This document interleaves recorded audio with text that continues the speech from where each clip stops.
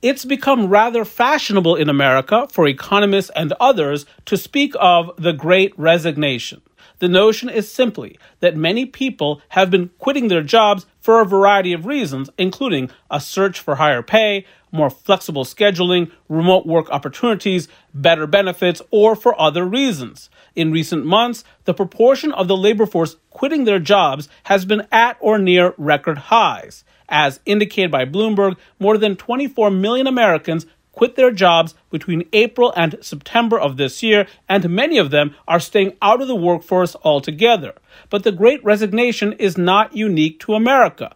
Germany, Japan, and a number of other wealthy nations are experiencing something similar. The pandemic has taken a toll on workers, with surveys from various parts of the world indicating an increase in feelings of burnout and a deterioration in mental health. This pressure, however, is not simply attributable to the pandemic. It has been building in developed nations for decades, where incomes have stagnated, job security has become more tenuous, and the costs of housing and education have soared. Younger people have found it especially challenging to build financially stable lives, and the Great Resignation is largely a phenomenon among this group. For WYPR and my producer Luke Spicknall, I'm Anirban Basu. In October, there were more than 11 million available unfilled job openings in the U.S. That compares with 6.9 million people who are unemployed, meaning that they are not working and are looking for work. According to job search site ZipRecruiter, that's the lowest ratio of unemployed people to job openings that's ever been observed. What's more, the rate at which people are quitting their jobs has been at record levels in recent months. In October, 4.2 million Americans quit their jobs. A month earlier, 4.4 million people quit their jobs, which was a record high. As indicated by writer Gabriel Rubin, they are quitting their jobs for many reasons, including for higher wages, greater flexibility in working conditions, including the opportunity to work remotely, and better benefits.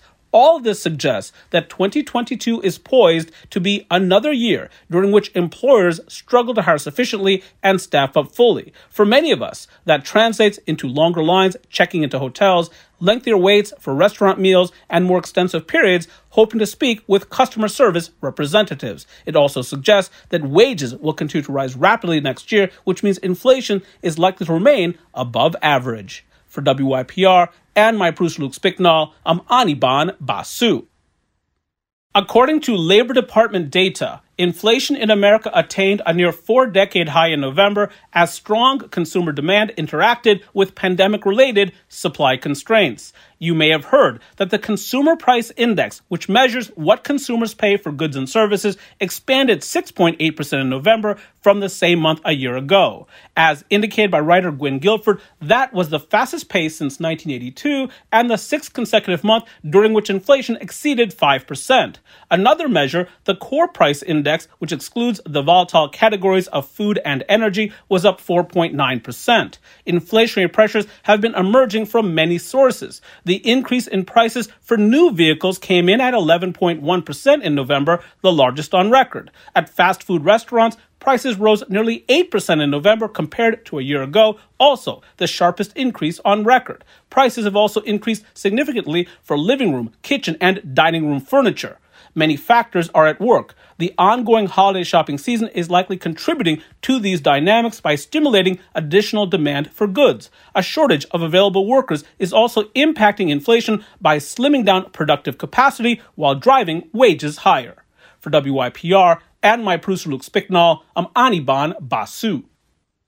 If ever there was a good time for inflation to be elevated, it might be right now. While substantial inflationary pressures have been eroding consumer spending power for months, many American consumers are also blessed with significant levels of available resources. The Federal Reserve recently indicated that U.S. household net worth has surged $34 trillion since the pandemic's onset to a record $145 trillion. That represents a whopping 31% increase over the 6 quarters ending September 30th.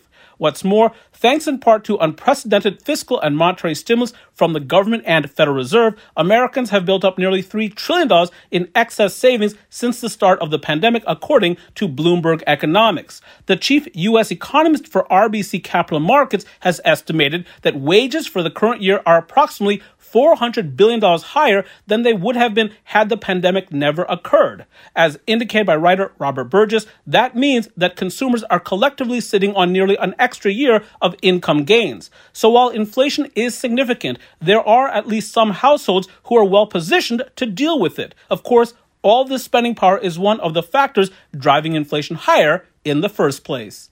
For WYPR and my producer Luke Spicknall, I'm Anirban Basu. As indicated by writer Catherine Bindley, during the pandemic, millions of workers and their bosses came to realize that many jobs can be performed effectively from anywhere. The result is that many of us have been and will continue to work from home at least part of the time. While there are many benefits to working remotely, there are trade-offs, including the blurring of the lines between personal and professional lives. Business emails often arrive deep into evenings and sometimes on weekends. Taking an actual vacation free from work has become more difficult for many of us, particularly those of us who spend much of our time working on computers. Accordingly, some companies are betting that employees living and working hybrid lives will welcome a chance to get away to a luxury environment where they can engage in deep, concentrated work while also regaining a sense of balance. Executives at Airbnb, a property rental platform, are forecasting that people will keep booking trips that mix vacation with work. Here's the point. If one is working from home, one can also work from a high-end resort astride a swimming pool. Some companies are offering individual cabins, offering outdoor Wi-Fi so that workers can appreciate nature while earning some money for themselves and their employers in the process. For WYPR and my producer Luke Spicknall, I'm Anirban Basu.